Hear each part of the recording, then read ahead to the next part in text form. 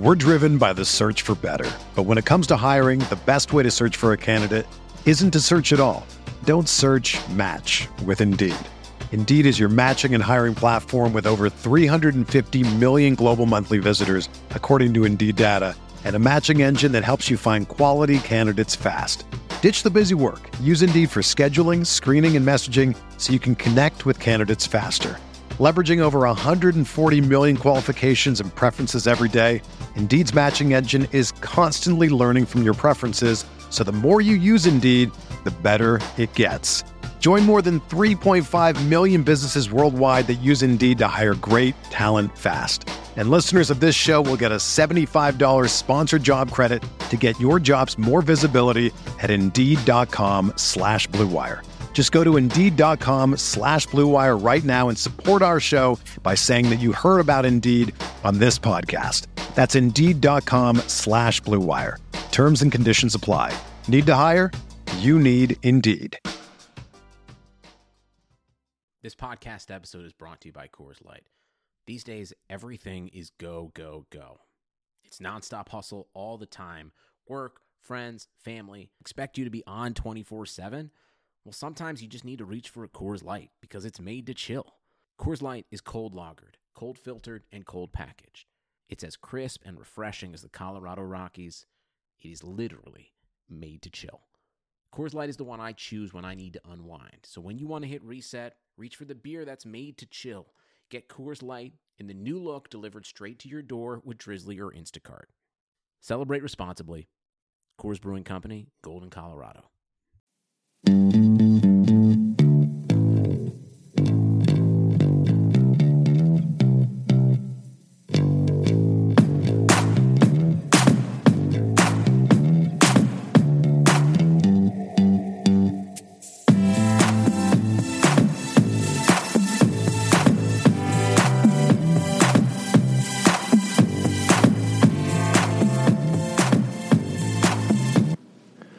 Welcome into the RotoWire NFL podcast. John McKechnie here, joined by Mario Puig on this Wednesday. Mario, how you doing, man?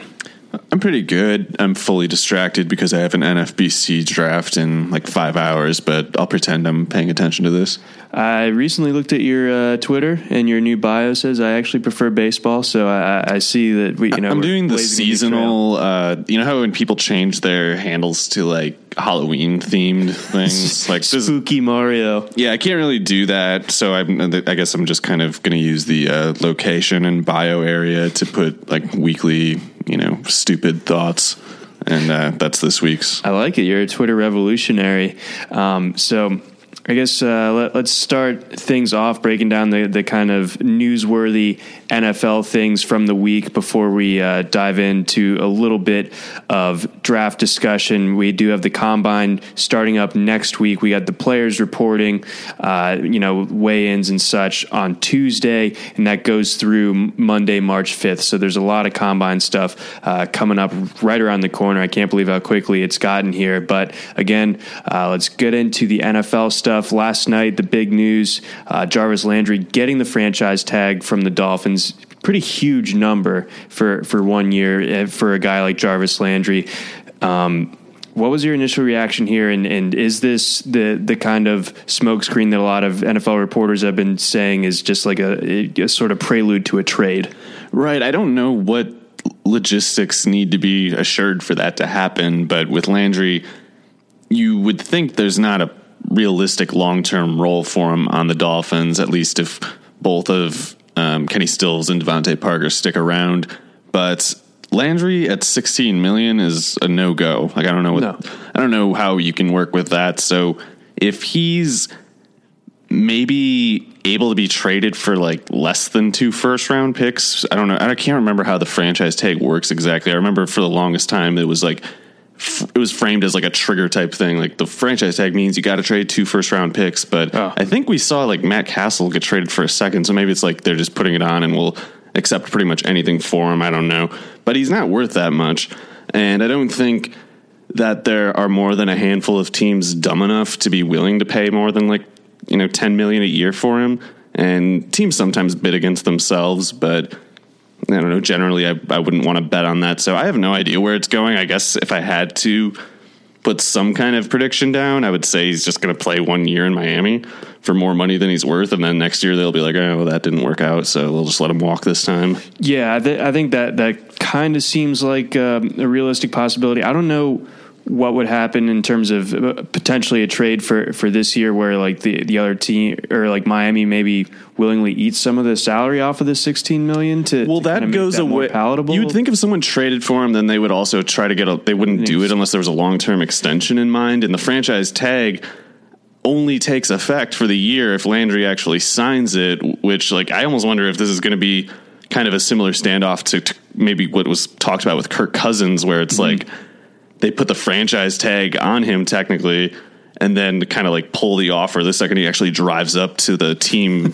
headquarters to sign it. Because if he signs it, then they have to pay him. It's like a trigger. It's automatic. So, but in the meantime, until he signs it, I don't even know what is finalized, if anything. So I don't know. We'll see. But in the end, Jarvis Landry is not worth this. He's a slot receiver, and the slot receiver is becoming kind of a foundational piece, I think, of the modern passing games, at least with this current paradigm we have. But paradoxically, it's a position that's really low replacement value. Like you can find someone who's good at it for very cheap.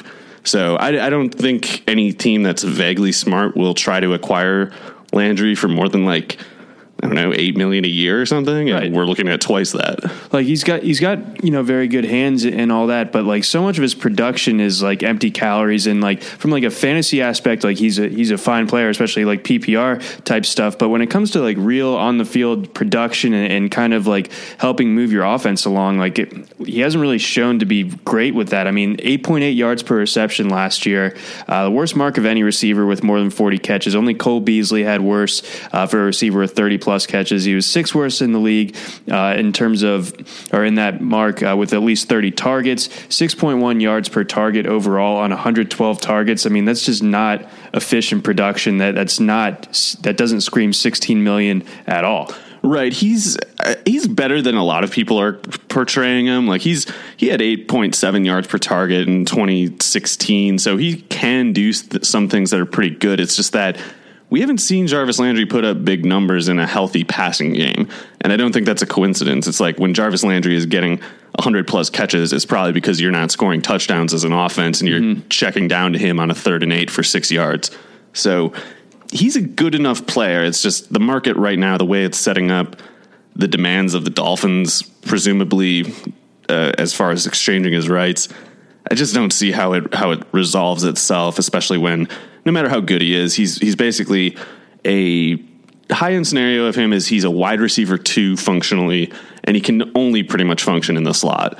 So that's useful for somebody, but not at 16 million or anything close. No. And, for context, this receiving class coming up, and we'll dive a little bit deeper into it next week. But, this is a class that a little bit short on top end talent, but there's a bunch of guys that could probably do similar things to what Jarvis Landry can do. And for you can 15th of the price. Yeah, exactly. Yeah. You find them in the 4th round or later, and there's still guys that are contributing to your team early on in their career. So you can replace that kind of production that Landry has for a fraction of the cost. You have any other final thoughts on Landry here before we move on?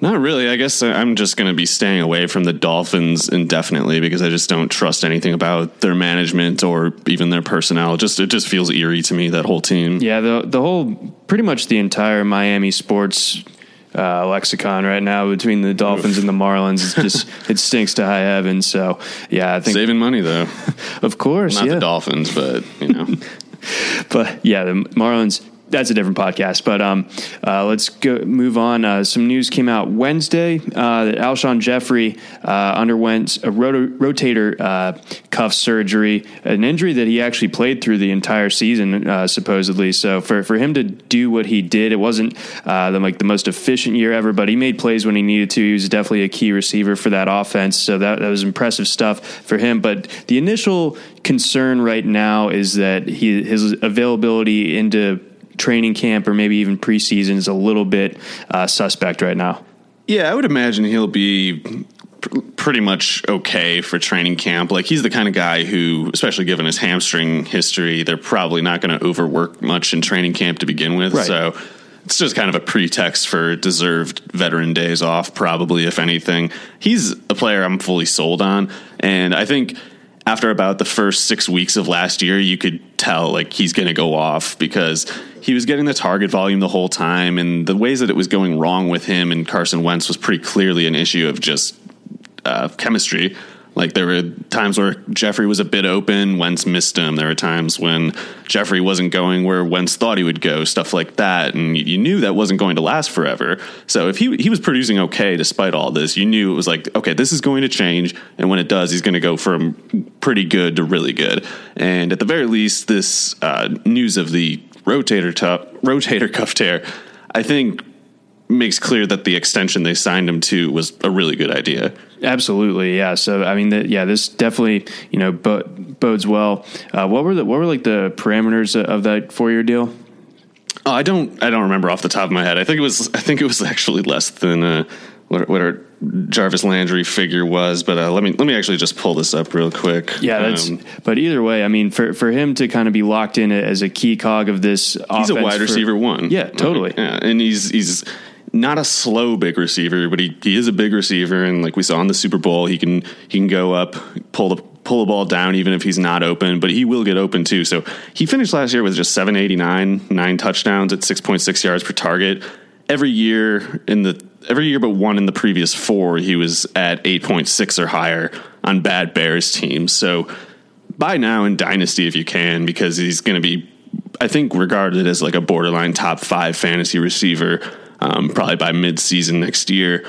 But in any case, let's see, the contract listed at 4 years, $52 million, so that's 13. Yeah, that's a lot better deal than the Jarvis Landry one. Yeah, no question there. And, like you were saying, maybe the efficiency dropped off a little bit last year with the miscommunications, and probably, some of those numbers get dragged down a little bit because, those last 3 weeks of the season, Nick Foles wasn't exactly lighting the world on fire. Let's be real about that. So they're extenuating circumstances. That plus the fact that he was just playing on a hurt shoulder all season. Mm-hmm. When he does come into next year fully healthy, assuming that everything goes well in his recovery. I know that's not always the safest assumption in the world, but we have no reason to believe that it won't right now. So everything looks good for him. It's not something to be overly concerned about, I'd say. Right. I think you're going to be able to get him as a wide receiver 2 next year in 12-team leagues, but I really like his chances of finishing top 8, top 5 if he has kind of a career year, which I am expecting, actually. Yeah, I mean, that offense doesn't show any signs of slowing down. It's going to get Carson Wentz back. Yeah, I mean, the Eagles, I don't really see them going anywhere anytime soon. Right, Wentz should get a little better, actually. Like, he had a kind of higher end of his potential outcomes last year before he got hurt, but the foundation of his skill set is probably going to get even better.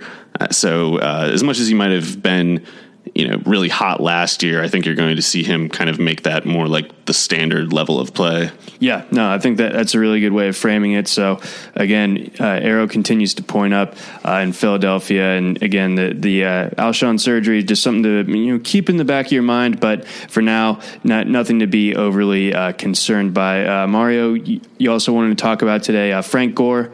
Likely his days in Indianapolis are done. He does want to play in 2018 by all accounts, but it's not going to be in blue and white. It doesn't seem like. What's your initial reaction there? Well, I guess we got to watch this because it could set up a promotion for Marlon Mack, their 4th-round pick from last year, who he's kind of a bit polarizing, I guess. It's like everybody seems to agree that he's got talent as a pure runner. It's just that people have different takes on just how practical his skills are. Like, is it going to just remain theoretical? Is he going to be explosive but never get the ball? Is that going to be the story of his career, kind of like Christine Michaels sort of player? But we'll at least, I think, see him get the chance here, and I'm agnostic on him for the most part beyond the general point of him being good open field runner.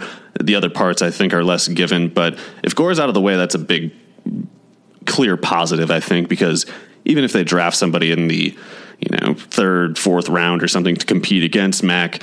He's got a year in the league. That helps. And what held him back, like his rawness was specifically something that was a result of lack of experience. So he's probably going to be able to show his talents much more clearly in his second year than his first, even with them, changing systems. Okay, I see what you mean, especially as far as, not getting consistent opportunities last year behind Gore. So theoretically, the door should be open for him. But in my mind, like, did he really do enough last year? And I know you can't just like completely throw a guy out the window for not like lighting the league on fire as a rookie, like Alvin Kamara did. But at the same time, did he do enough to really preclude Indianapolis from addressing running back earlier than the third round in a draft where there's a ton of running back talent? I feel like that's something dumb to do. And for that reason, I guess we can't rule out the possibility given the ownership of that team. But the Colts have enough problems at more premium positions that it'd be pretty frustrating if they spent even a third round pick on a running back, in my opinion. So I'm going to try to be optimistic and hope they don't spend their first, second, or third round pick on a running back who objectively doesn't have great odds of being better than Mac anyway. Okay. Just, it's a low replacement level position, and Mac seems like at least a good replacement level candidate. So before spending money on that position, they should make sure they have an offensive line that they can field and a defensive line, a cornerback rotation, things like that, which they don't have.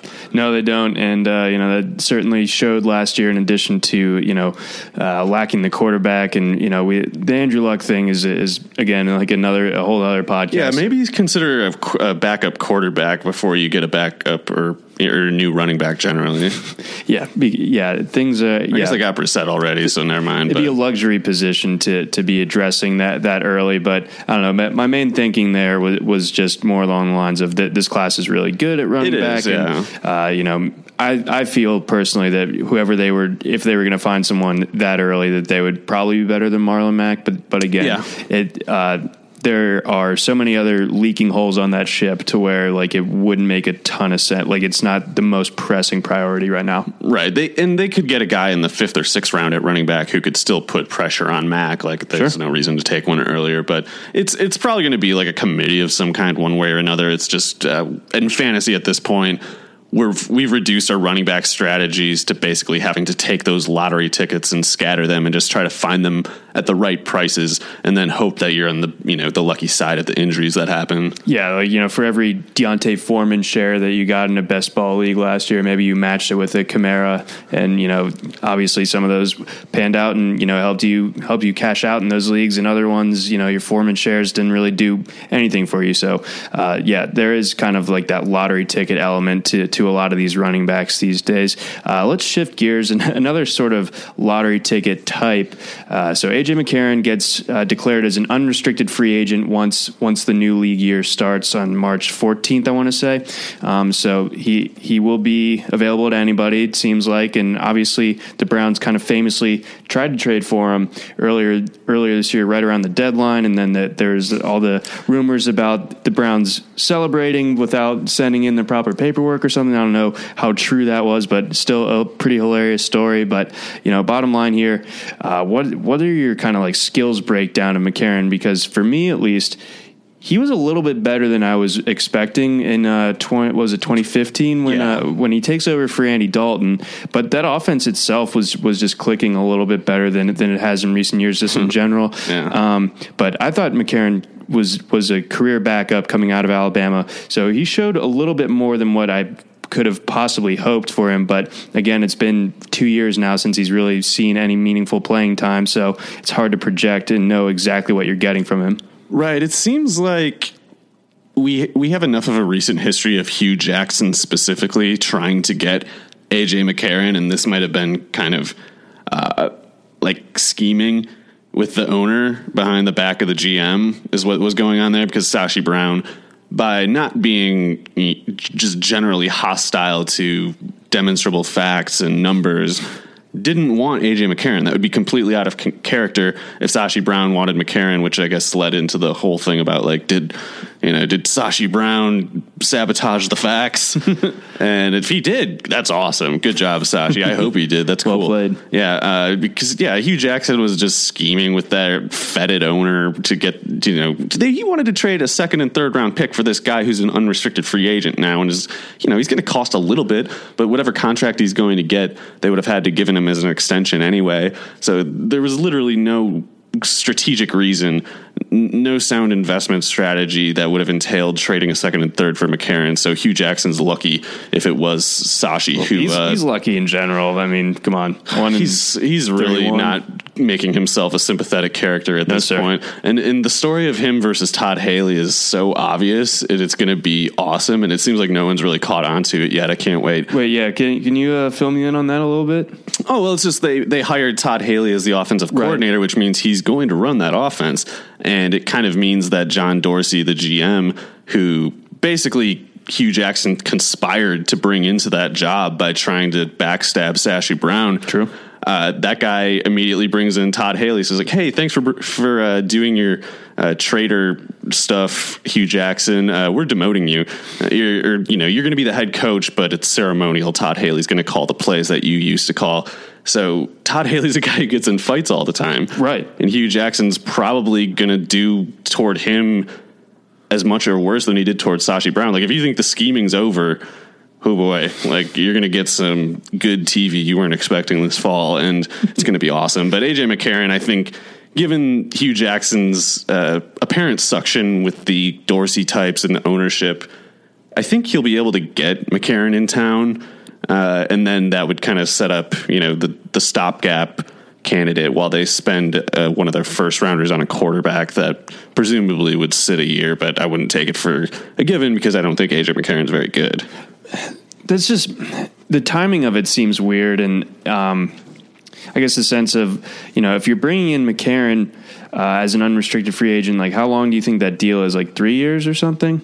But it'd probably be just like one of those fake contracts, whatever way it is, like 4 or 5 years, and it's all the walkaway clauses in it. Yeah, just some kind of shenanigans that they probably make new ones every year for contract, manipulation, just trickery generally. So gotcha. I think AJ McCarron, he's like, no one actually really thinks he's that good. He won't cost that much. I'm guessing he'll get like a contract that basically pays him a lot this year, and then they cut him.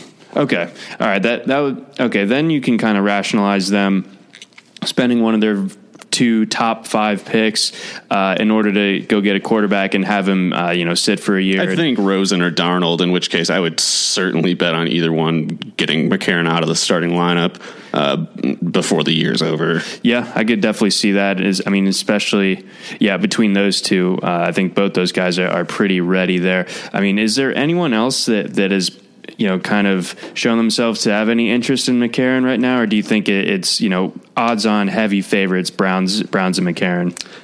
I don't know of other ones. I would just say that since Hugh Jackson already attempted and went to rather great lengths to make the attempt to trade for McCarron last year, I would assume he's still on that scent. Okay. Yeah. I think that definitely, that all lines up to me. That makes sense. So, yeah, seems like McCarron. I bet he gets less than even like Case Keenum. I think these are basically scraps we're talking. Yeah, that's a pretty much that's a fair way of kind of boiling that down. Let's move on. We got another kind of interesting roster move here. Doug Martin gets the axe from Tampa Bay. So that opens things up in a pretty big way as far as what Tampa has in its backfield.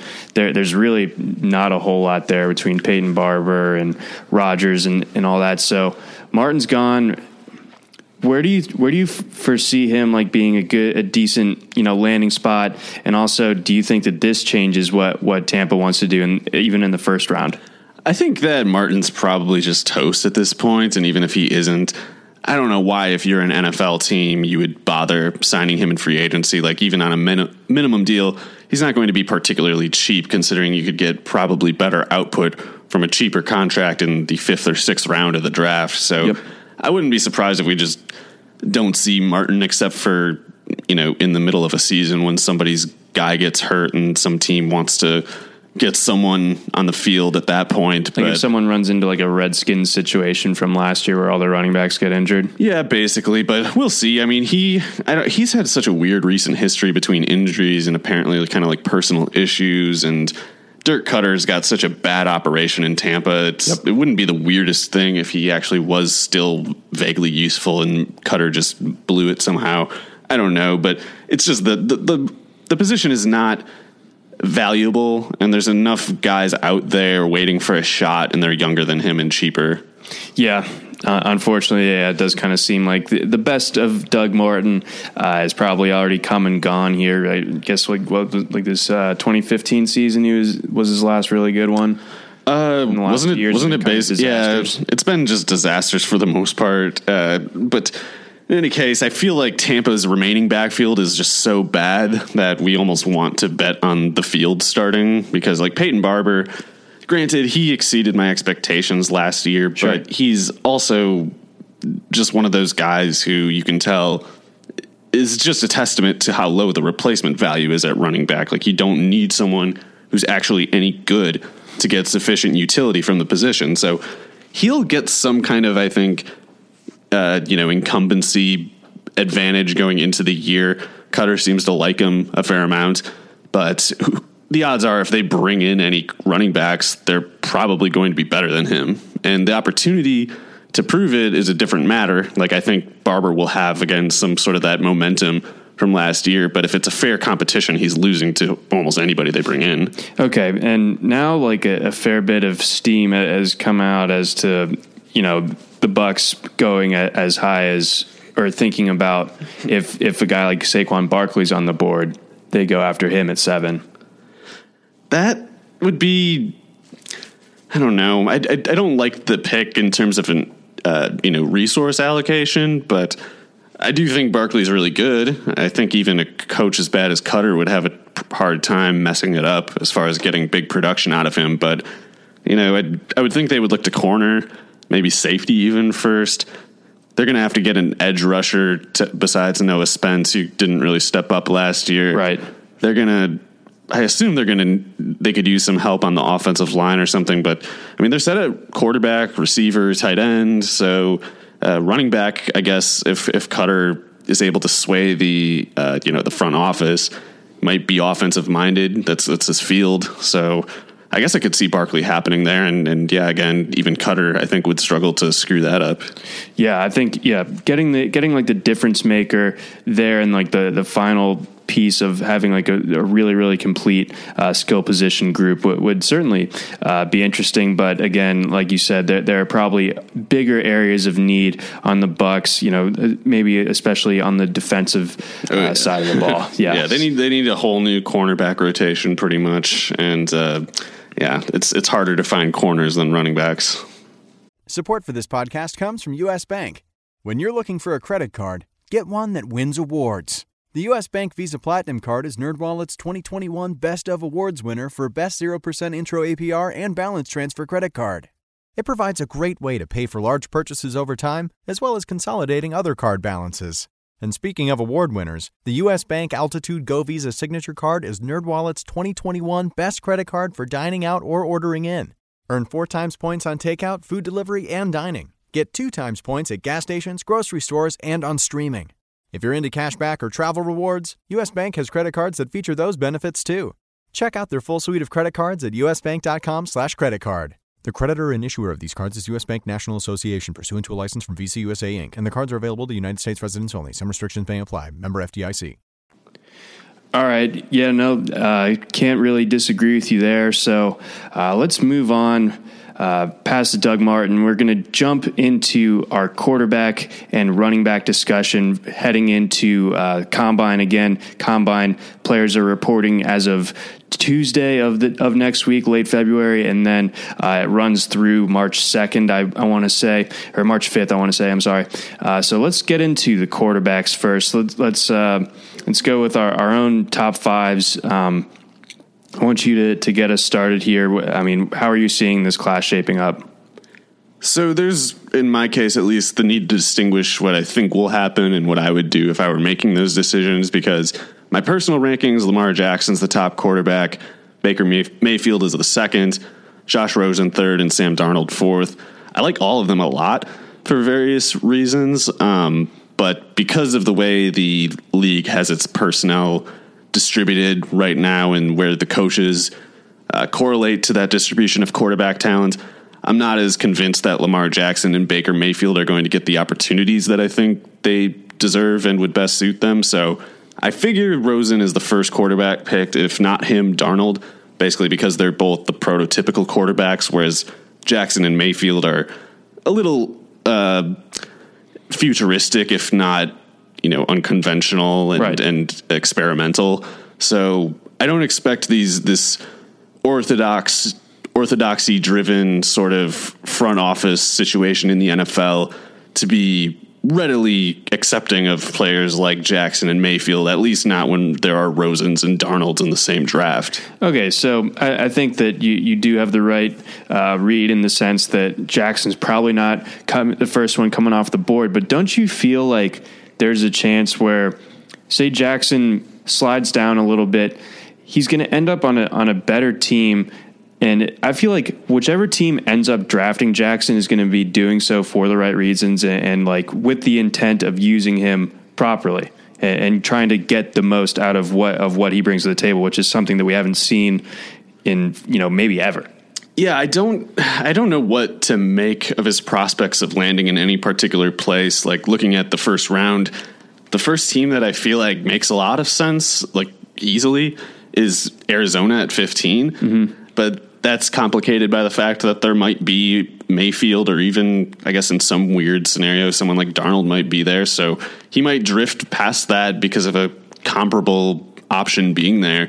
And after that, you start to worry. It's like, okay, if he going late first, that's a good team. But what if he falls into the early second and some stupid team gets a shot at him there? Because he's not getting past the early second, in my opinion. But in any case, I feel like, depending the combine measurements, like if Jackson has 9 3/8 inch hands, that opens him up more realistically to a team that deals with cold weather, like Baltimore, any North Conference teams generally. If he's got small hands, that's more of a concern for non-dome and especially cold area teams, and it would be valid. So that's something to keep an eye on. If he's under 6'2", that would be a big deal. That would be held against. Doesn't look like it though. No, I feel like he'll check in at basically the exact same as Deshaun Watson last year. Okay. And I thought Watson was listed. Let me try to see if I can find this. Watson basically measured in at 6'2", 221, I want to say. And I feel like he was listed as not particularly more than that in college. He was listed at 6'3", 215. So that's it's pretty much right where Jackson's at 6'3", 211, they're listing. Gotcha. So if he checks in at 6'2", 220, it's like the size concern criticism of him is just kind of ridiculous, as long as the people making it didn't also wage it against Derek Carr, which I'm going to take the liberty of assuming most of them didn't. Nope. And in any case, we'll see. I think he'll be like 6'2", 220. Don't know what to make of the hands, but I mean, he has such easy high velocity throws. Like that's something that would be weird for a small-handed person to be able to dictate. I don't really remember much in the way of him coughing it up. Like, no, and he moves the ball when he's running to the left and right hand really easily, even before setting up again to throw on a lot of plays. So he's super, super athletic. Like he does like behind the back type dribbling equivalents as a ball handler in the football field. So yeah, he seems to have the ability to hold on to the ball and manipulate it as he feels like. So if I think he might be more like 9.5 inch hands, which case it's like, how does a team like Baltimore rationalize passing on him?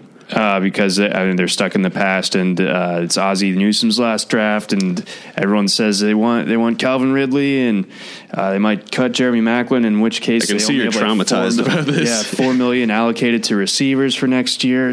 Yeah, so it's. Then they really need Lamar Jackson, who is a wide receiver. Oh, I forgot about that. Yeah, Slash.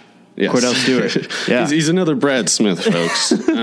Anyway, yeah, ignore all those people who say that it's preposterous. But as far as the other quarterbacks, I mean, let's keep going with the hand talk for a second. I mean, that's a huge concern. It's something that people are going to want to be invested in when it comes to Sam Darnold, because, I watched his film.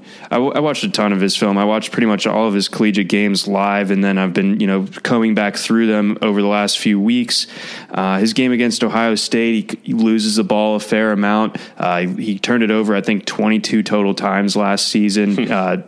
13 of those were interceptions, I want to say. So there were 9 fumbles. So there's concern that despite being listed at 6'4", 220, 225, he's going to check in behind or under the hand threshold that a lot of NFL teams have. Yeah, if he comes in at like 9 and an 1/8, that I think could push him to Arizona. Like that could be the scenario how it happens.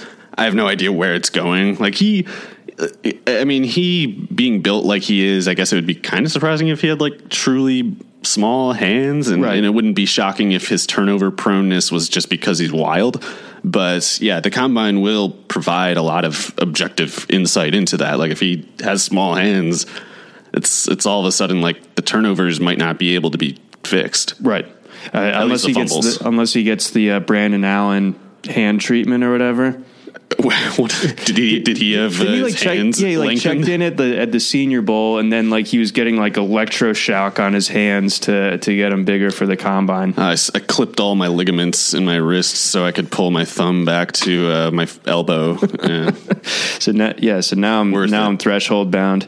But yeah, I mean, what else do you see about Darnold? What are the things that you see, translating well to the next level, and what are some things that might prove problematic? Well, the people who put a lot of value or stock into the it factor are probably going to just be absolutely swooning over Darnold. And it's kind of understandable because there's these scenarios that he gets into in competitive settings where he seems to kind of transcend the moment. And especially like that Penn State game, the bowl game comes to mind where in hindsight, there was a lot of explosive talent in that game, and he kept them coming back against what at the time was, well-regarded defense. So the over-under didn't anticipate the outcome there, and that's kind of, I think, further testament to him. It's not like he was playing some, weak defense in that game, and there were high stakes. He kind of rose along with them. So that part comes out well. I think the arm looks totally good. I don't know enough about coaching quarterback mechanics to give like a qualified opinion on his footwork or throwing motion. But when I watch the throwing motion, like we mentioned in the last podcast, it doesn't seem like he's got it as a means of creating like fake arm strength. Like it's not a windup that he has to do because he's not strong enough to get the velocity on a shorter windup. It's like just kind of has this arbitrary arm slot. Mm-hmm. So if he can make whatever mechanical adjustments he might need to make in his footwork. The footwork I definitely notice is an issue a lot where, maybe the wacky arm motion comes from the need to generate that because he's off his back foot like a ton. He really does kind of. What I noticed yesterday, especially when I was looking a little bit closer, and his offensive line failed him a million times against Ohio State, especially, but they have, future NFL, first 2-round guys in Sam Hubbard, who's in this year's class, and then obviously Joey Bosa's brother. But Darnold, he seems to break outside the pocket and move to scramble a little bit. Like he's a little bit quick triggered in that sense. So he starts scrambling and gets off script really, really quickly. It seems like, so he doesn't stand in the pocket willingly as much as you might think, or at least that's how I kind of viewed it yesterday. Did you see that as much in 2016 though? Because there I feel like a lot of warts that came out this year that I did not see in 2016. Right. I mean, like, as far as perhaps the change being explained by changes in circumstances, because I saw more of him in 2016 than of last year, actually. Okay. And when I watched in 2016, I thought he was like very advanced in pocket poise for a player who had just gotten on the field.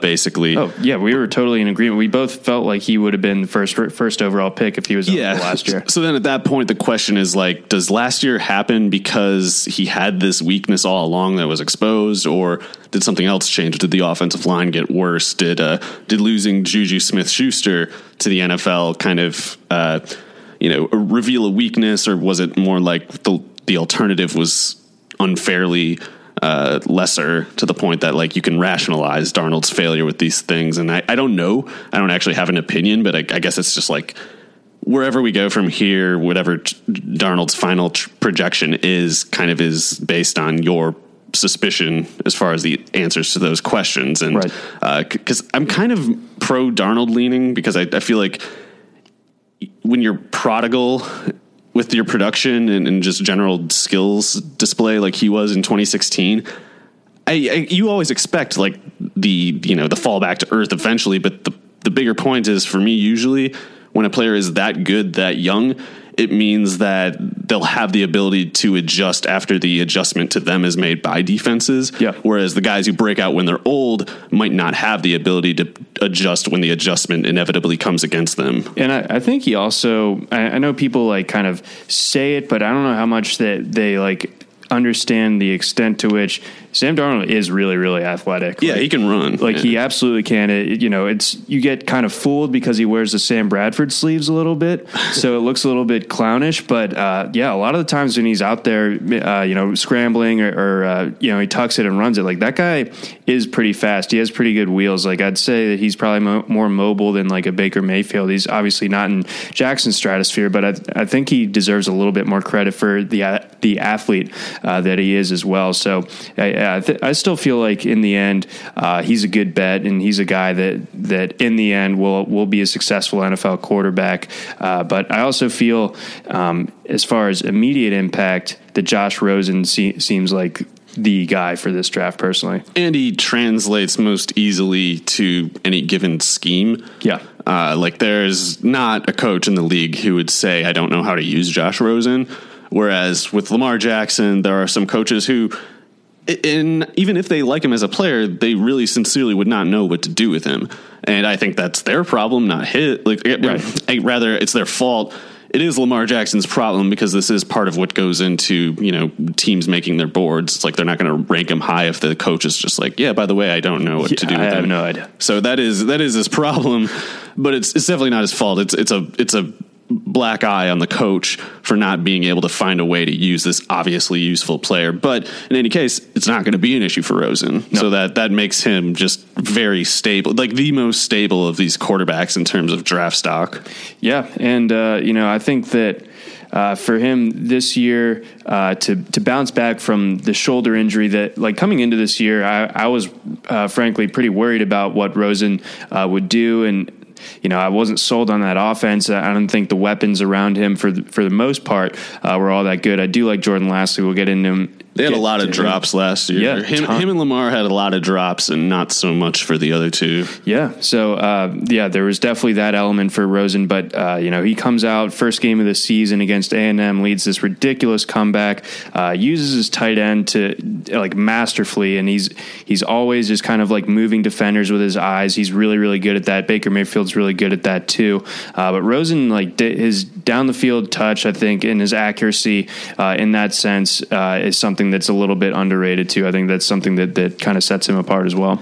Yeah, that's why I would ultimately bet on Rosen being the first pick. I feel like to put Darnold at the first pick would take some speculation in not the most charitable sort, like just basically assuming the Browns are stupid, I guess. And touche, maybe they are, but Rosen's the kind of quarterback that even the stupid guys pick with no trouble. Yeah, I mean, he really is like that safe. Like, I really feel like his floor is Matt Ryan. He's about as safe as it gets. It's like even like a Cam Newton had a lot of risk, and I wouldn't put Rosen in that grade of prospect. But it's like, as far as risk goes, you can't realistically expect it to be any lower. Like, I think that Rosen. Yeah, I think Rosen's safer than like what Goff was coming out a couple years ago. Yeah, more than Wentz too. Yeah.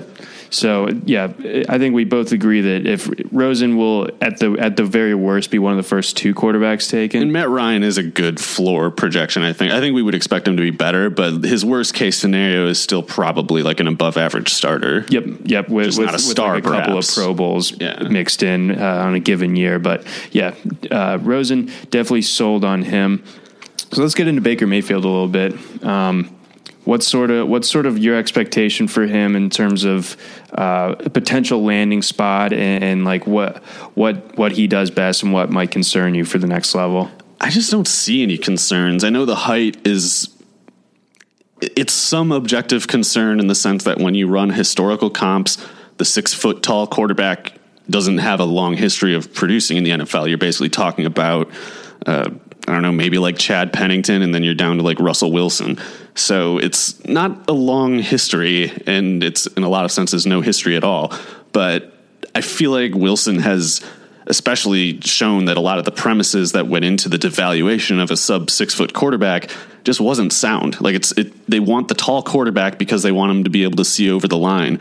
Like, I don't know how he does it, but Baker Mayfield clearly is seeing the field, and he's not getting tipped at the line or anything like that. So like Brock Osweiler is a massive human being who like always gets his passes tipped at the line. Yeah. So it's just, you can tell the scouting school invested in a false premise that tall means see field, short can't see field. Like that's just, they can't unbrainwash that out of themselves. Yeah. So they will believe it no matter what reason there may or may not be. So Mayfield has that going against him in the sense of his draft capital. I feel like wherever he goes, wherever he's picked, he's going to immediately make clear that it's just not going to be an issue. Yeah. So, and I think it'll be a Russell Wilson type ascent too. It's like, he might even go to a team that thinks they have their starter. They'll be wrong. Like, it's going to be him, I think, wherever it is, barring an extremely weird scenario, like, you know, falling to the Chargers, I guess, or something like that. Like, there needs to be a top 12. I still believe in the Cardale Jones era eventually. I still like Cardale a little bit, but yeah, it's basically, I think there's a good chance Baker Mayfield is like a top 20 quarterback right away. Yeah, I just don't see any issues in his game. I think he's really good. The guy is just absolutely lethal out there. Yeah, and I was skeptical of him because he got ran out of Texas Tech by Davis Webb, but it's like in hindsight, clearly that's just Cliff Kingsbury. That's a Kingsbury fault. Yeah, Cliff Kingsbury doesn't know what he's doing, so he was just like, get rid of this Mayfield guy. I can't use him. So he goes to OU, beats out Trevor Knight, who had just won the Sugar Bowl, right? Yeah, against was that after the Alabama one, or was that the other year? No, that was a year later, I think, even than that. Okay, but yeah, it's like the guy who beat Alabama in a bowl game as like a redshirt freshman at quarterback. It wasn't even a competition. It was like he got there and just won. Like before the team got anywhere near the fall, they were just like, by the way, Trevor Knight will not be playing quarterback this year. It'll be Baker Mayfield. And, you know, Knight couldn't throw the ball, but he was a good college quarterback at least. And if you can beat Alabama with him, it must not be that terrible. And yet, yeah, Mayfield just kind of stepped into the zip code or whatever, and they were just like, this competition has ended. Yeah, so I could definitely, if he, you know, presumably he is going to land somewhere where there isn't a great starting quarterback. I think maybe we alluded to the idea of like, you know, someone signing Case Keenum, but also doubling down and drafting a guy like Mayfield. Yeah, Mayfield would win the starting job, I think, and that would be even if it was like a, you know, curmudgeon coach. I feel like it would just be a laughable premise to watch practice and say like, these guys are competing for the same job. It's like, no, not even close. But yes, so I guess Rosen at 1 makes the most sense to me. The Giants are saying they're going to start Eli Manning next year. I guess I kind of have to believe them, but I won't concede the possibility that if they take Sam Darnold at 2, that Darnold still doesn't win that job. So, but yeah, I guess at 2, even with Eli, like, how can they possibly rationalize not taking a quarterback there? I can't imagine it. So I guess I got to think Darnold at 2, and then you're talking trades scenarios after that, because somebody will only be able to use Mayfield. Like, they won't be able to use Jackson, and they're going to try to they'll motivate them to trade up, I think. So I don't know. One of the Broncos or Jets, I guess, is what I would have to reduce Mayfield's options to, but I wouldn't rule out somebody, I guess, I don't know. Like the Bills have 2 picks right back to back that they could package to move up if they wanted to. Yeah, that's the kind of team that I would think would take Josh Allen probably in the second round, because I don't think Josh Allen's going in the first round. But I'm also only making that presumption because I think it would be a terrible idea to draft Josh Allen, or at least to make him your like foundational prospect. Like, he should be regarded the exact same way Cardale Jones was. Like, he should be a 5th round pick with a cannon arm that no one knows if he's going to do anything or if he's going to be out of the league in a year. But instead, we're ridiculous entertaining these scenarios of Allen maybe going top 5. It's not going to happen to Albert Breer. It's not going to happen. Yeah. There was another one from another big name guy that had Allen still at number 1 that came out today. Oh, he had him at 2 going to the Giants. It's like he's not going to go in the top 15. He's bad. He can't do it. I just can't believe we're doing this Kyle Baller routine again. This is ridiculous. Even with like the goalpost from the 50-yard line, like from his knees or whatever, like didn't he do that yesterday? He was doing Kyle Bowler tricks. That's literally Kyle Bowler. Yeah, he's doing like these tricks. Like, he's like, hey guys, remember that trick the backup quarterback for Connecticut did? Josh Allen can do it too. Like, who thought this was a good marketing campaign? I don't know. It's ridiculous. Anyway, he's not good right now. He's a bad quarterback. Maybe he'll be different, but there's quarterbacks who are good right now who people are saying are going to go after him. It's like, stop it. This is ridiculous. This is silly. I think Allen, though, would make sense for the Bills because they're the kind of team that looks at Sammy Watkins and Marcel Darius and are like, this is bad. I can't use this. Don't like it. Like, so can we get rid of these two? Maybe get Jordan Matthews and EJ Gaines instead in here. Let's get rid of this Ronald Darby. Who is he? That's consistent, I think, with the Bills' recent front office behavior to take Josh Allen in the second round. But even they're not going to take him in the first, in my opinion. So I think Jackson goes before Josh Allen.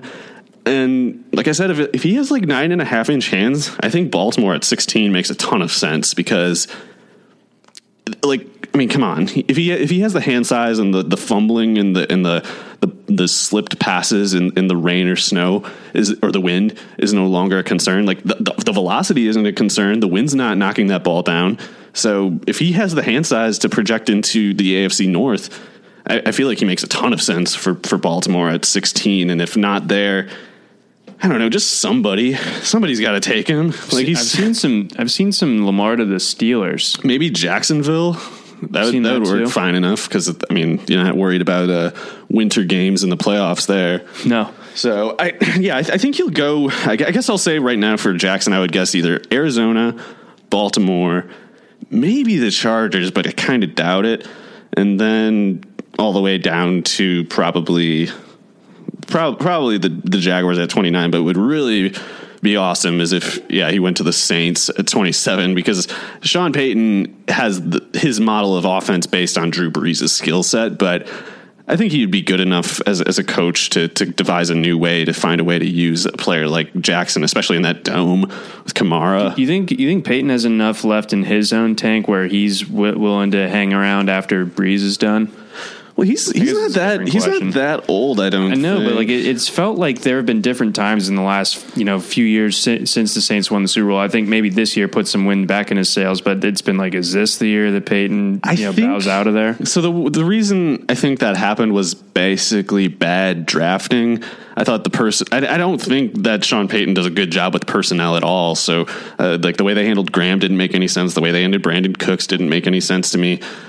So I think that the personnel was undermining him, and that was his own doing, probably, given the kind of influence he has on that team. But I still think in terms of, just in-game tactics and strategy, he's still probably open and shut top 5. I mean, he's the only guy who's 50 plus, or I guess Peterson's probably in there, but yeah, like him and Peterson are the only guys who are doing these things that the younger coaches like McVay are doing.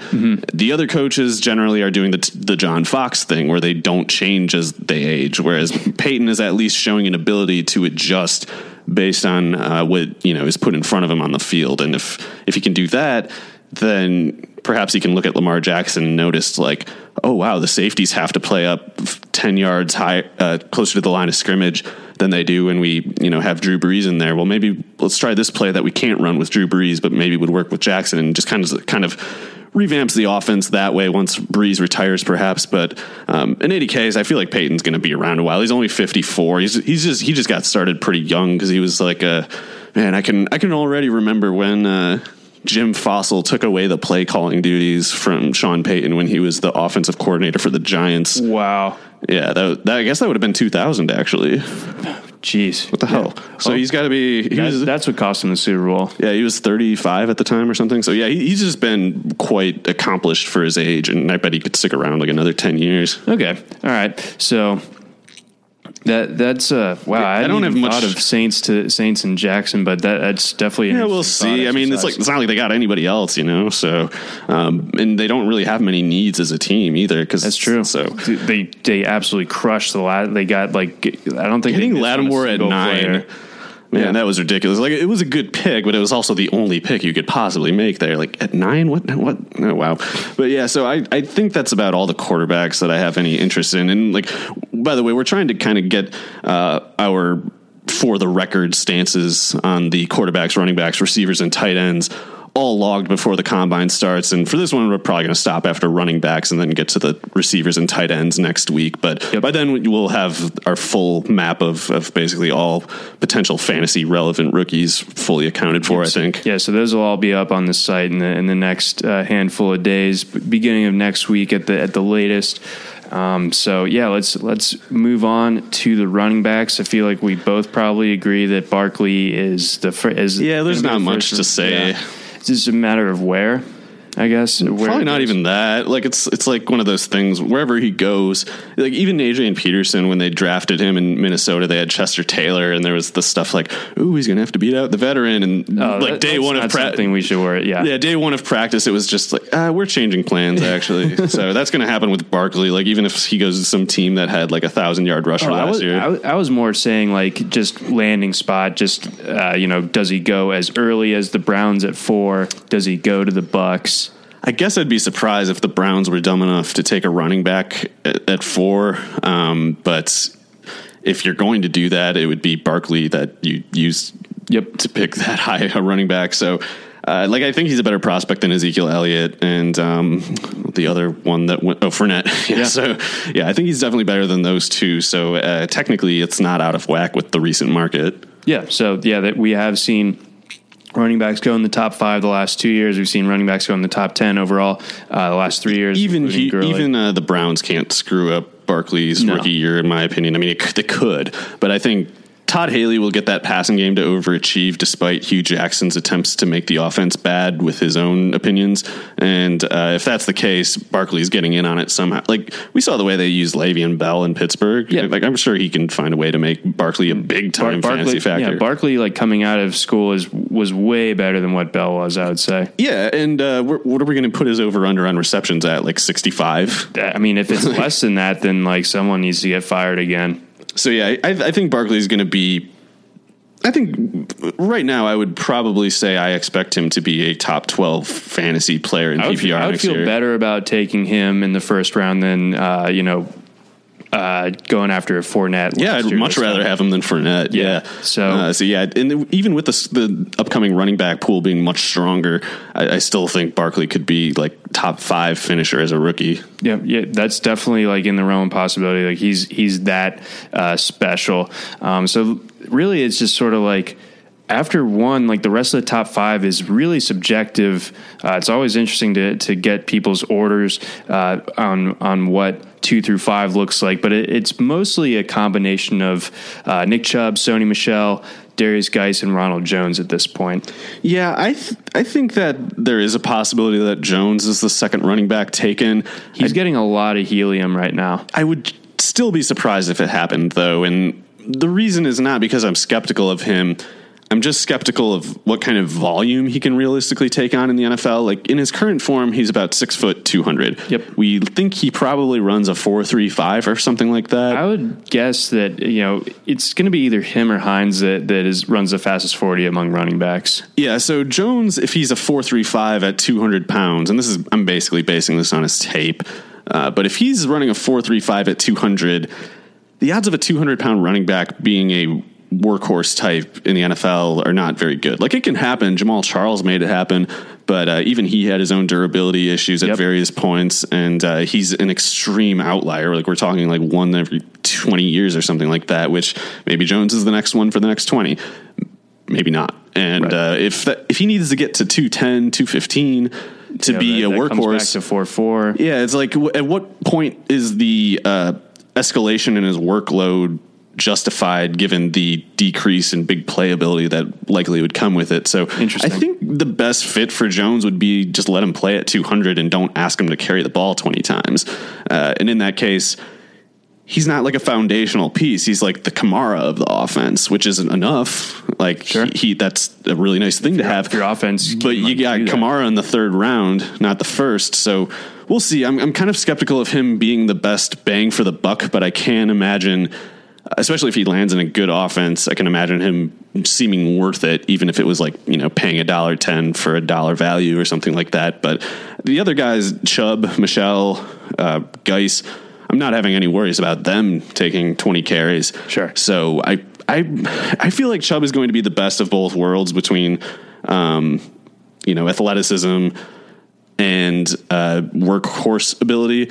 But maybe the knee gets held against him, despite the fact that he's clearly recovered from it. Maybe there's someone who's just, they just say, these guys are all good. The knee is the tiebreaker. We prefer Michelle or Geis or Jones or whatever. But I think Chubb's going to come in at about 5'9", 5'10", 225, run a 4.5 flat at worst at the combine. And if he doesn't run at the combine, I think he's running like, he could probably, in a pro day track, someone like Chubb, I would not be shocked if they got below 4.4 flat, because it's kind of like fake times. Yeah. He can run a fake time with the best of them, I bet. But I think he does like a 4.45 or a 4.5 flat at 225. I bet his agility drills are really good. I bet the broad jump's really good. I think he'll show the ability to catch the ball in drills. Like, he caught the ball a lot his freshman year, and then they just never did it again. Right. And I remember some of those games. Sony for. Yeah, and I remember some of those games, and it looked like, this guy is not worse than Todd Gurley. Like, that was the first thing I thought. Like, I thought there's no drop off from Todd Gurley to this guy. Yeah, there really wasn't. So I'm a huge fan of Chubb. I would guess he goes like late first, early second, and I think that's the same for Michelle, Geis, and probably Jones. But there's a lot to be determined in that at the combine. Right. And I guess moving, touching on someone else from that same backfield, Sony Michel, he was a guy that I had been a little bit sour on his first 3 years, because he came in as a bigger recruit at Georgia than Nick Chubb. He was a bigger deal. Nick Chubb just kind of immediately outshines him. But Michel carries the load after Chubb gets hurt in 2015. Doesn't really do a whole lot, though. Like, his yards per carry was pretty mediocre. So coming into this year, I think he got a little bit bigger. I think the offensive line play certainly played a role in him, getting a little bit bigger holes to run through and such, but he also just showed the vision and the explosion. Like, he just immediately gets up to speed in a way that like Ronald Jones does, but he does so like 215 pounds. So really explosive guy for his size, and he runs with a little bit more thump than I think people give him credit for, because he's running next to Chubb. Yeah, and with Michel, it seems like he he has that really quick getting to top speed in a straight line ability. And based on last year, I think you would have to say he sees the field pretty well. Like, I don't expect to ever see a 1,200 yard rusher in the SEC doing 7.9 yards per carry. Like that, you might see 7.9 yards per carry, but probably not at 1,200 plus yards. That's just almost impossible to have that level of efficiency over that much of a sample size. So he seems to see the field really well. He probably manipulates safeties, blockers, linebackers pretty well. He should test quite well. And what's interesting about him is he is powerful when he gets up to speed. He's not so much powerful from what I've seen like in the backfield, but when he gets to that, like when he gets to like his third stride, he starts running people over because he just has like so much momentum at that point. If you watch the Vanderbilt tape, if you watch the Florida tape from this year, just absolutely just trucking over people. And you know, that was just kind of a regular thing for him this year. Like his improvement, like no one in my eyes as a running back improved their stock, especially among the guys that came back for their senior years more so than Sony Michel did. I thought he was like a 5th rounder last year if he came out. Oh, really? Yeah, I was always thinking of him as like a 3rd, 4th, and now probably like a 1st, 2nd. But yeah, he had an amazing year. I would just say that the main distinction between him and Chubb, I think, is Michel has build-up power, whereas Chubb has anchor power. Like, I don't know if the anchor power is there for Michel, because Chubb, you can hand the ball off and he just like stands there and he'll break a tackle. Like Michel, I don't know if he can do that. I think he kind of needs to get that velocity up before he can, get the momentum to actually break through an opposing force. But yeah, I think he can be a potential workhorse, and at the least he'll be, he'd be great, I think, in a Kamara type role. Yeah, I think he has a 3-down skill set. Yeah, I think so too. It's just like I think I wouldn't expect. I guess Barkley could do that, but like Chubb, I wouldn't quite think would be able to do like the route running type stuff from the slot that Kamara can do. Whereas with Michel do that at certain points in his Georgia career. Yeah, so I think he'll really stand out for his versatility, and like if he tests similarly to Jones, how can you take Jones ahead of him when we don't really know what Jones can do as a pass catcher? He kind of did it okay. He wasn't bad or anything, and it was also the scheme didn't really give him the opportunity. There's like almost no pass. But with Michel, we know he can do it, and if he's similarly athletic to Jones at 15 pounds heavier, then I feel like Michel should probably be ahead of Jones. But Jones is much younger, so there's just a lot of ways to interpret these guys when they're this good and in slightly different ways. Yeah, it's really I love this top 5 among the running backs. And then Geis, we haven't even had a chance to talk about, but it's like he's probably not the pass catcher that I would at this point project Geis to be a worse pass catcher than Jones too, like worst out of the top 5 basically. Yep. But he's such a good runner when he just has the ball. Like he's in terms of a pure runner, like there's not many players like him going back a long distance either. Yeah, like, he's a violent, strong runner, and he gets up to speed in a hurry, and he's really quick. Like it's all like as a pure raw. Like this is almost the guy like if you were playing like backyard football, you would pick first because it's just a matter of just losing people or something. But yeah, he's amazing at that. Yeah, like the showdown almost between him and Barkley as far as like freak show combine stuff is going to be something to watch. And all these guys, I think, like the top 5, I think Barkley will definitely kill the combine. I think Chubb will. There's some people who think he's like slow or something. I think he's going to kill. They must have like willfully ignored the last year, or they just like really, really put all their emphasis on 10 carries from the national championship game. Yeah, it's stupid, but yeah, I think Chubb's going to test really well. I think Michel's going to test really well. Geis, you would, I think, put more in that Jones category as like the second, like they're tied for second behind Barkley in the expected combine performances probably. But yeah, all those guys are awesome, and it's not until you get to the Rashad Penny and Royce Freeman types that you even concede the possibility that they're anything less than elite athletes. And those guys don't look like elite athletes or anything close. They might only be like average athletes. You're kind of banking on their skill sets, I think, based on their production. Like maybe they can't run that fast in a straight line. Maybe they can't jump that high, but they're so good at things like seeing the field, seeing their blockers, reading, the blocker relative to the defender and identifying what kind of gap containment the defense is using, and figuring out without even having the time to think about it which way to go and when, and things like that you can't really that you can't describe to someone. You can't really teach it. They just seem to have it. Yeah, because otherwise, like, you would think you can't produce like Rashad Penny 7.5 yards a carry. He had like 9 200-yard games last year. Yeah, it's pretty much like it was more surprising if he didn't just absolutely crush the other team. Yeah, and he had a big game against Stanford, so it wasn't just the product of playing in the Mountain West. Like he just butchered everybody, and it's like, how does this keep happening if he is slow and not good? Like it's not possible. Like we've seen what bad players look like. It's not this. Yeah, and he's not running behind a pro offensive line.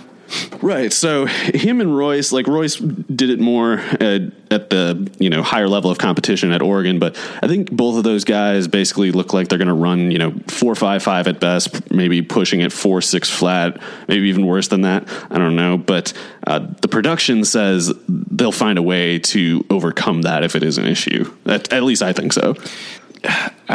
I don't know what happened, but I think it was more of like an Oregon problem. But there was like a stretch when Oregon's starting quarterback was out that like Royce Freeman became a lot less productive. But again, like I think that Oregon's offense as a whole just kind of like as a souffle that just collapsed on itself. It wasn't necessarily Royce's fault. So if you want to go through his game log from this past year, don't hold that too much against him. But my concern, and I've voiced this before, he's coming into the pro level with 1,000 compensation-free carries on his legs. Like, and he's a big physical guy that I don't doubt can still play in the league for a few years, but that is a lot of mileage to already have on you. He's got more mileage than anybody I can remember since like Cedric Benson and Michael Turner, and they both turned out okay from a longevity standpoint, but it's not what you would ideally see. I think if it never ends up mattering for him, it's because he's been 240 pounds since he was 17 years old, and I still think there's some athletic traits in both Penny and Freeman. Like I think the production is just impossible if they don't have like better agility than average for their certain body mass index, something like that. Even if it's subtle, even if his workout numbers aren't great relative to some of the other clear freaks at running back, it's still like if you adjust for size, they'll come out well above the average again. Sure. So I feel like both him and Penny are going to be fine at the combine, but we'll see. I mean, Samaje Perine was a letdown at the combine, and he had really great age-adjusted production at Oklahoma. So we'll see. But for now, I would put those two out to the 6th and 7th spot at running back, and then I think you're down to Nyheim Hines. Is that how it's said? I said Nyheim Hines, yeah. Nyheim, okay, yeah. So he's going to go, I think, earlier than he is useful in fantasy, at least, because after what Kamara did in New Orleans, I'm pretty sure someone's going to look at Hines and say, like, that is Kamara. Let's take him a round earlier than we passed on Kamara last year and take the lesser version of him. It's infuriating. Like it's not like this year's Kamara is a thing, as if Kamara comes out every draft. Right. It's just so absurd. But like you said, like that's something that's being like bandied about now. And Hines like fits that bill, like where it makes some sense. Underutilized at certain times in that NC State backfield. But as a recruit, he's about as good of a recruit as NC State ever gets. The first couple of years, coming into this year, it looked like he didn't know how to play football. He had a bit of the Kalen Ballage thing where it's like, I know that he's athletic, I know that he's talented, but like he does not put it on the field at all. And this year, things got a little bit better for him, obviously. I think that's why he's garnering the consideration, some of the praise that he is. But consider me a doubter until further notice. Right. I feel like he could be quite useful, but it'll take a smart coach who doesn't ask him to do as much running, perhaps. Like I feel like if he turns out to have a vaguely similar effect on the game as to Kamara, he's going to have to get it as a pass catcher, and it's going to have to be because you're putting him in the slot, where the fact that he probably isn't a great route runner doesn't matter so much, because he's occasionally getting a safety or a linebacker, and even if he's going against a nickel corner, Hines has a good chance to run a 4.35 or better at the combine. So he's outrunning most people that try to cover him. He does have some slot record at he played NC State. He basically played receiver before Matt Days graduated. So he has done it. We know he can do it. And basically, I want to get Hines in that particular role rather than running from the backfield so much, because I'm not confident that he can decipher the field from behind his blockers. But it could be like the kind of thing where you get him out, running on a slant, and he's kind of getting 85% speed, catches it, and there's only 4 guys that he has to deal with instead of, basically all 11. Right. Like he can probably split the safeties in that scenario a little easier, and that's where I would try to get him the ball. So right now I kind of worry he's going to be overdrafted based on his combine, though, and get overdrafted specifically by a team that's stupid. And because it's like the team that wants him and isn't stupid just drafts him last year. you know? Right. The better version of him. Precisely, yeah. I think that's a really good way of framing it. So, the Kamara comp could almost end up hurting Hines in a way. Like it won't hurt his bank account, but it'll. The Colts will draft him. Yeah, there we go. And then they'll just scratch him all year. I wouldn't wish that. They'll scratch him all year because they're like, he's not actually Kamara. This is a ripoff. It's like, no, you don't know how to use anything. All right, so looking at your pre-combine running back ranks from recently, obviously we still got some time for wiggle room. Running back that I think the public perceives to be a lock for the first 2 rounds, that I think you and I both find is a guy that comes a lot later. Yeah. Kerryon Johnson. Yeah, it's ridiculous in my opinion. Like you got all these people who, and these are smart people too that I see falling for this. Like normally it's just the film draft Twitter people who fall for a player like Kerryon Johnson, who he basically, I think, just looks better on tape than his production ever turns out to be. Yeah, his production's like bad. Really pretty, yeah, and shaky. It would be one thing if he had 285 carries this year. He had a 4.9 yards per carry. That's something that I could excuse if it was like in the 2 prior years when he had lower workloads. He doesn't even have a blip of explosiveness in his numbers. Like if you can't get over 5 yards a carry in a single season, when in one of those years you had 52 carries, 182 in the other, that means you're basically just plotting always. Like there's not even like the unsustainable blip in his numbers. Like that part doesn't even happen. And the people that are really, really backing him strongly, it's like, well, he runs like Le'Veon Bell. Like he's patient. No, he doesn't. No, he does not. He runs like a puppet from Team America. Yes, yeah. He's weird because he's kind of like hoppy type of steps. He's like listed at 6 foot 205 or 210 or something like that. And he does seem to have like, I don't know, like what the term would be. Like his arms fly about like Woody from Toy Story or something. Thank you. Yes. Yeah. So it's I don't know. He probably has some use in the NFL, but he's like Wayne Gallman. That's about it. Yeah. So, and I think Gallman's okay, but get his chance. Running back 3, while, but yeah, that's running back 3 in the NFL. He's a special teamer. But we'll see. I mean, if he kills the combine, I'll have to reevaluate things. I just don't see anything that says he will. Right. I put him at 12 in my dynasty rankings for running backs, and that's only because I'm trying to concede that the NFL might value him more than me, and if he gets drafted high enough, he'll get an opportunity in ways that the more talented players who go later will not. So I had to kind of account for that, but I hated listing him at 12 too. I put him behind Jordan Wilkins at Mississippi, who I'm pretty sure is better than him. Yep. Behind Jalen Samuels, who we didn't have a chance to talk about. He's weird.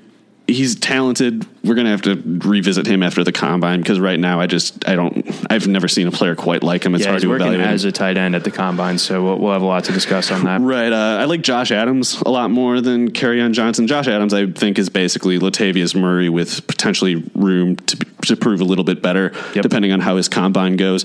I like Adams, but he's probably like a 4th round, maybe 5th round guy who probably can't start that many years for you because he's a really tall guy, probably going to take some nasty hits. I want to put Mark Walton ahead of Kerryon Johnson. I want to put Ray Lowry ahead of him, but Mark Walton. Sorry to interrupt you. Oh, no. I think he's a guy that he's on the opposite end of the Kerryon Johnson spectrum, whereas Johnson's stock exploded this year. Walton was a guy that was kind of, like a trendy name coming into the year, but gets the ankle injury, kind of sits out for the vast majority of the season. You completely forget about him. Like the Miami team is in your face everywhere, but it's all the turnover chain. So there's no mention of Mark Walton at all, obviously. But if you look back to 2016 and in the early parts of this year, I mean, I think they opened against Bethune-Cookman and he was, averaging like 15 yards a carry against them or something ridiculous. And you watch his film, he's so slick and slippery. So I really like his game a lot. He's small, so he's a little bit kind of tough to get him off his center of gravity. He has that density thing going for him. Like he just anchors well, and players who are stronger than him still kind of just wash over him when they try to tackle him because he just grips the ground better than them. Exactly. Yeah, that is a really kind of interesting way of summing that up. But yeah, no, I totally see that. So yeah, Walton's a guy that like pre-combine might not be getting enough love that you're definitely going to know a lot more about afterward. Yeah, I definitely think he's better than Kerryon Johnson. And Mark Walton has some of the same concerns with his rushing yard per carry average. Specifically, his freshman year, he had 3.5 yards per carry, but that's distorted by the fact that he was getting a lot of red zone and goal line specific work while Joseph Yearby did everything between the 20s. And what's his face? Al Golden was their coach, so throw it away.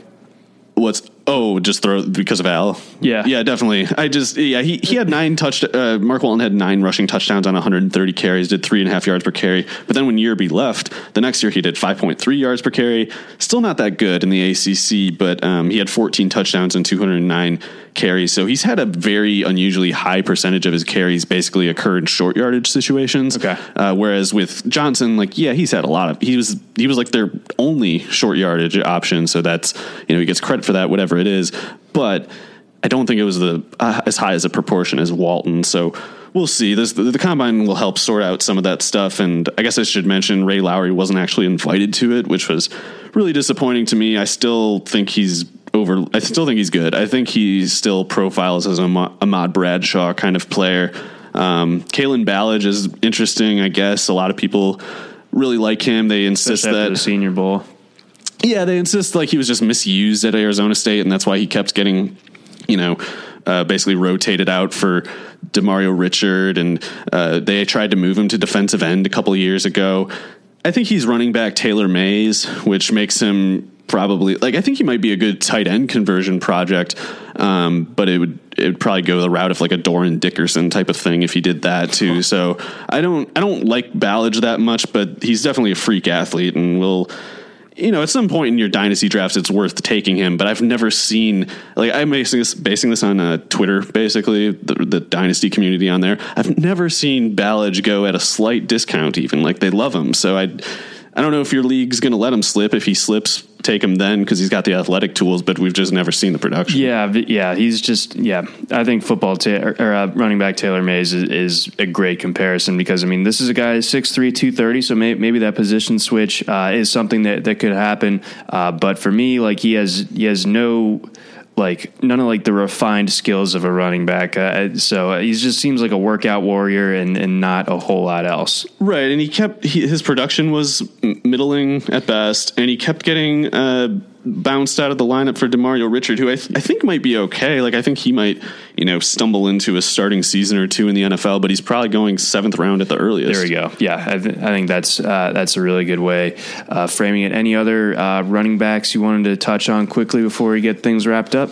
Not really. I think the guys that we talked about are pretty much the ones on my radar, and I will certainly be paying close attention to Ray Lowry at his pro day for Old Dominion. Yeah. And I don't know off the top of my head if Fordham's Chase Edmonds got the combine invite or not. Again, not off the top of my head, but he's someone that did some good things at the East-West Shrine game. He's a smaller back. He's kind of like Ray Lowry. But definitely good numbers at Fordham. So he's someone to kind of keep an eye on in deeper formats as the draft process goes on. But that's going to wrap things up for us. We'll be back next week. We're going to be breaking down some of the NFL news over the course of the week, and then deep dive into combine stuff, and then we're going to do our wide receiver and tight end outlooks for the combine coming up next week. For Mario, I'm John, and we will talk to you next week. Thanks again.